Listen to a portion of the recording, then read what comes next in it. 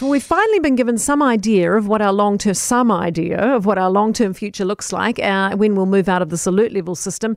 In its place will be a traffic light system. That is once we get to 90% fully vaccinated. The catch is all DHBs have to get to 90%. Well, Tai Rāwhiti is currently the worst performing DHB with only 61% fully vaccinated. Northland, Lakes and Taranaki are all only 1% ahead. And to put it in context, Auckland's at 81%. Associate Minister of Health, Peeni Henare, joins us now. Morning to you. Kia ora, good morning. Let's talk Tai Rāwhiti first of all. What's going on there with the low rates? Why is the message not getting through to them?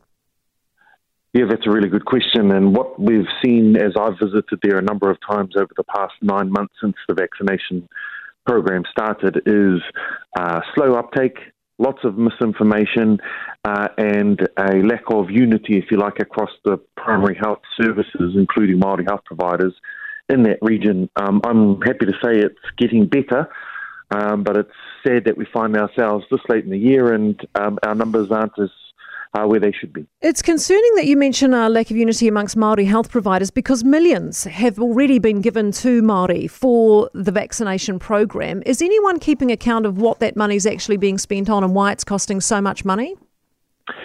Yes, well, look, to be fair, the coordination between the only two Māori health providers in that region is actually quite strong. What I meant was if we look across the DHB, the Māori health providers and the primary healthcare sector, there hasn't been that strong coordination there. And I'm confident that the money that has been allocated to Māori health providers is being utilised well. We keep very close tabs on it.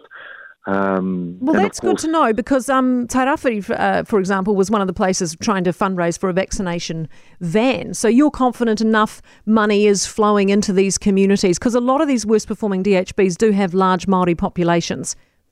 Yes, that's exactly right. And I know that even before that fundraising page had started, there were already 3 mobile vans running through that region.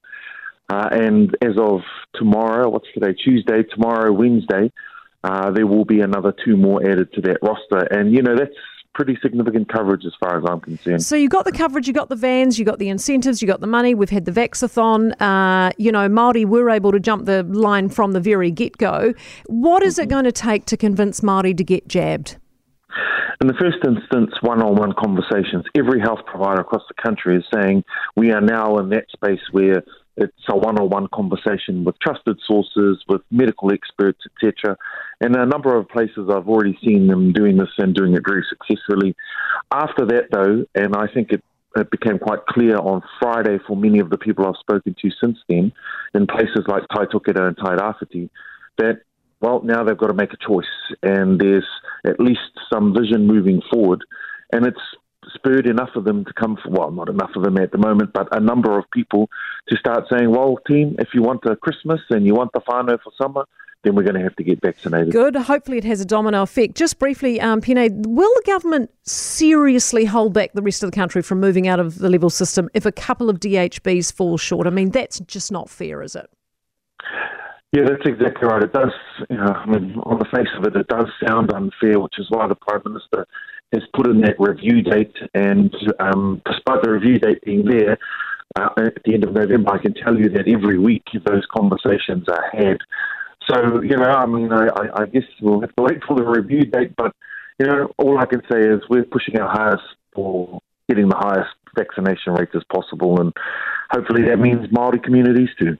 Good. Keep pushing. Thanks so much, Peeni, for being with us. Peeni Henare, Associate Minister of Health, because I just don't think we're going to get to 90% before December, are we? Kate, at level 2, I can go to the gym and hairdresser now without being vaxxed. If my area gets to 90% vaxxed, I can't go if I'm not vaxxed. Hardly an incentive. If we do nothing and don't get to 90, we can still carry on as we are today. This doesn't seem particularly well thought out.